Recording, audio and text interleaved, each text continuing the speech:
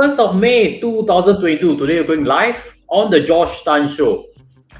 I have a very interesting case study which you saw in the thumbnail. Fresh graduate with a good income, and we'll discuss a bit better because I guess it's a topic that impacts each and every one of us. But before we get to that, I've also found an article that is very refreshing that I'd like to show you first, because that is very, very important when it comes to understanding money, when it comes to understanding life, when it comes to understanding happiness. So let me show it to you. This article is actually on Straits Times. Go check it out. This is Mr. C and his family of 8 children. So as we can see, Mr. C takes care of all the family's income because he's the sole breadwinner and he has 8 kids. And if you read the article, you'll realize a few refreshing points that really challenge our attitude towards money and happiness. Because with a single income, he cannot spend lavishly on tuition or eating out or even traveling. Maybe traveling is important because traveling helps us broaden the horizon. For next generation, it's very important to see the world and to foster independence. I think these are very important parts that it's a trade-off. But for his case, they found happiness. They found the ability to do well for kids, with 8 kids also, with just a single household income. So very refreshing story. And I think later I'll use this to round back on the points, because today's case study is on someone who is just starting work and looking to get $1 million. He's just started work only this year. So I'll just pull up the comment, leave the details over here. Fresh grad, earning $100,000 annually, new to investing, and he has accumulated less than $3,000 in robo portfolios and cryptos. Together with girlfriend, because they're not married yet from what I read, total monthly income of $12,000 to $13,000. Before we dive into details, as usual, if you have questions, comments, feel free to leave them below. We'll try to do a quick podcast today. Let's aim for 15 minutes and really pick out all the questions that there are. So what we can see from this is, I'd like to ask you this first question. About this number, 100,000 for fresh grad. And I'd like to guess your first reaction to things. Is this level of income feeling uncomfortable with you when I mentioned this? Because this could very well be linked to envy. In some ways, if you're a fresh graduate and you're not drawing 100,000, you may think, hey, what am I doing wrong?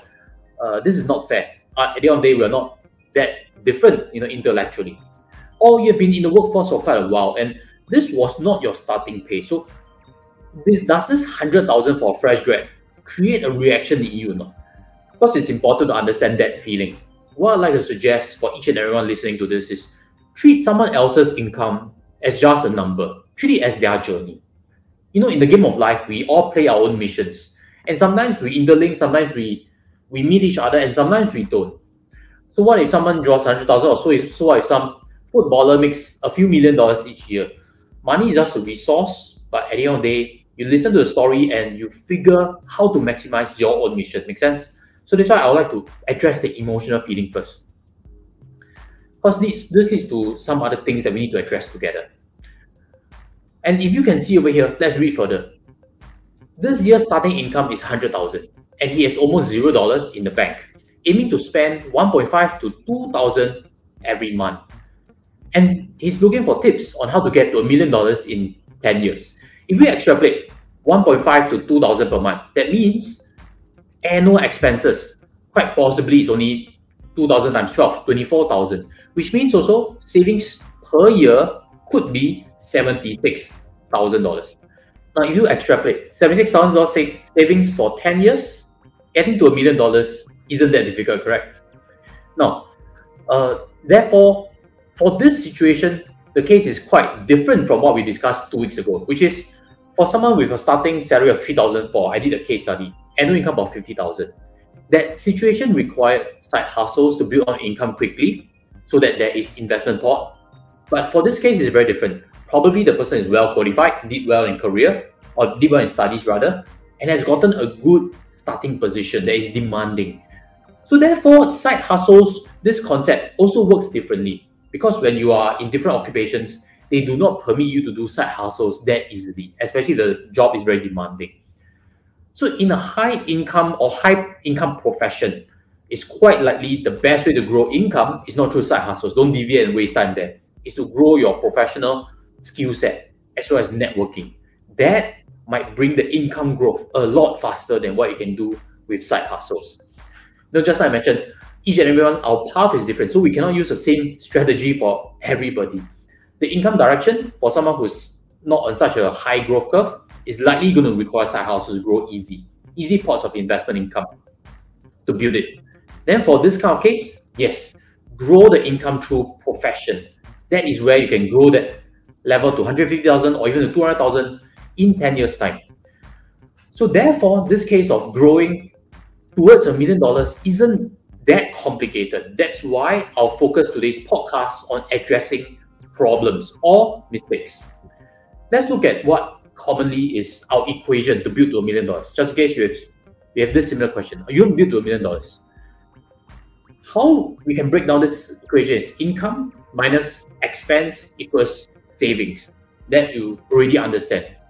Savings times your investment rate builds your net worth. Let me try to extrapolate a bit further for you before we go back to the income and expense portion, whereby we're touching on mistakes. Below a certain point of net worth, there is unhappiness. That's called poverty, whereby there's not enough resources. There's stress with not having next month's meal, next month's electricity settled. So then below a certain level of net wealth, there is unhappiness. But again, above that point, it does not equal to happiness. That's why I like to bring up this quote that we have from Dalai Lama. When you are discontent, you always want more. Your desires cannot be satisfied. But when you practice contentment, you can say to yourself, oh yes, I have everything that I really need. It fits to today's discussion. Is 100,000 what you need to build your wealth? Maybe it's not. Is $1 million what it needs to find a fulfilled retirement? Maybe it's also not. So numbers are just numbers. But again, this is what you can control. Your own happiness to things, because your journey is unique to yourself. So let's go back to the equation. Income minus expense equals to savings. I'd like to suggest some things to this person posing the question that we have over here. He's mentioned that he started with $0 in the bank, just graduated. I understand that. Right now, he's invested $1,600 in SIFE and $700 in cryptocurrencies. The key part or the key mistake that I can quite clearly, guess is that when income and savings starts to build, that is where expenses start to creep up. This is something that many who focus on income are unable to dislodge themselves from. Because when you see your friend buying a new car, you have that capacity already. Previously, you didn't have. So now that becomes a choice, or that becomes something available. Therefore, mistakes start to happen. A branded stuff, gifts starts to become more expensive between himself and spouse. You must remember, when you have no money in undergraduate days, it's very different when you start getting paychecks. When you start to see savings inside your bank account, there's something called a financial thermostat, whereby if you imagine 20,000, you are feeling rich already, you might start to spend a bit more. So just last case, whereby he was thinking he's only aiming to spend 1,500 to 2,000, my best guess is this number could very quickly inflate once that bank account starts to roll and once he starts to get used to his friends who are starting to show wealth either through tailored clothes or through buying expensive gifts or through drinking alcohol after working hours.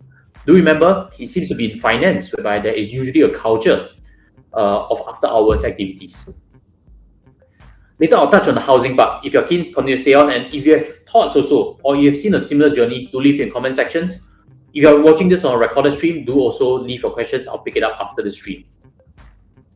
Therefore, mistakes number one is quite clearly expenses, inflating it. Because expenses, if you look at it, there's a few key parts that we all run into as problems. The first is, of course, car. Very soon, loan can qualify. Car starts to become part of the equation. You no longer want to take public transport. Friends start to buy a car. So that is a typical mistake. Cars, gifts, wedding. Lavish wedding is something that quite possibly, because he's not married yet, quite easy to highlight. Or if you are in a similar phase, do watch out also. That could burn a quick hole and derail your path towards financial freedom and building that first $1 million. Then next up is housing, whereby I'll touch on it in this portion.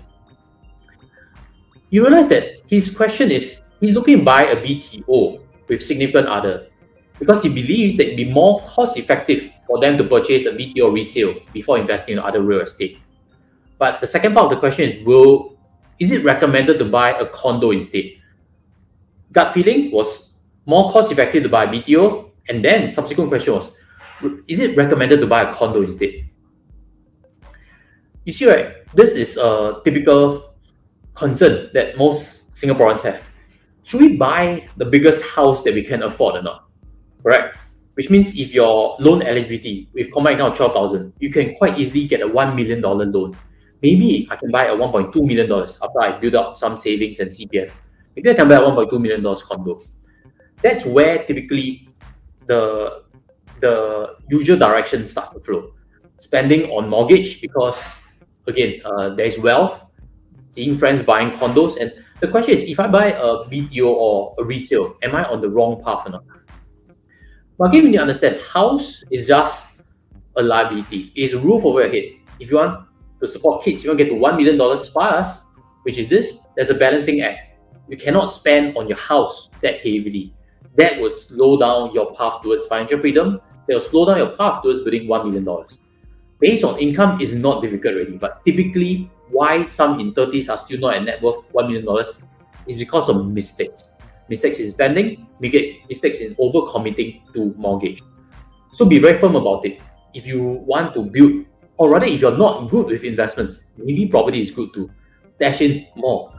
But if you want to train yourself to get into financial markets, then you need your ammunition repaid. Saving back on that mortgage is very important. You know, from my own journey, I've actually started with a 3-room HDB.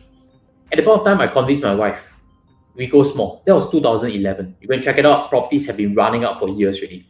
I believe the property was close to its peak, but it's a bit too early to call it because the real peak is 2013. So we bought a 3-room HDB. It was very easy to pay off based on our income ranges then. So we actually paid it off, and therefore we've bought the second property, which is a condo. So again, the path. Home is home. If there are kids that come on the path, if you are able to keep that expense towards home low, you free up your cash flows. Because condo has other expenses. You have maintenance charges and stuff. Therefore, if you want to get best of both worlds, it's not going to happen. If you want to get to $1 million fast, save back on that mortgage. That would be a very important factor to work on. So just to round things off, back to where we first started. When we want to build towards $1 million, I will be actually doing a new addition to my book also, which is How to $1 Million.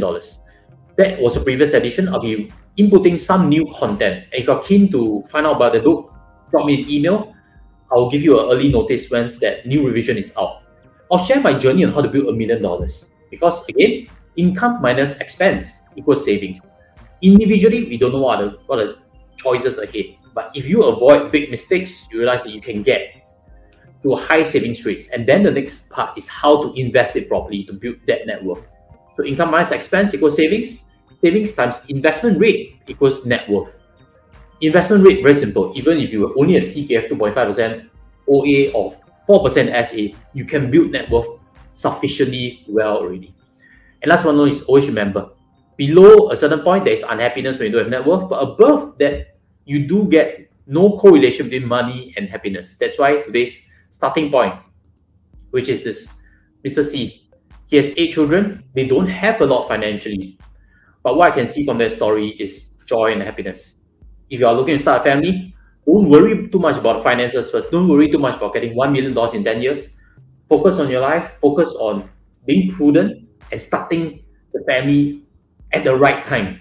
Money is secondary. You will build it once you start keeping your expenses low. It's that simple. So hopefully this message resonates with you. And as always, you'll smash the like button. And I promise 15 minutes. That's why I'm completing right now. As always, thank you for watching till here. And I'll see you in next week's podcast. Take care and goodbye.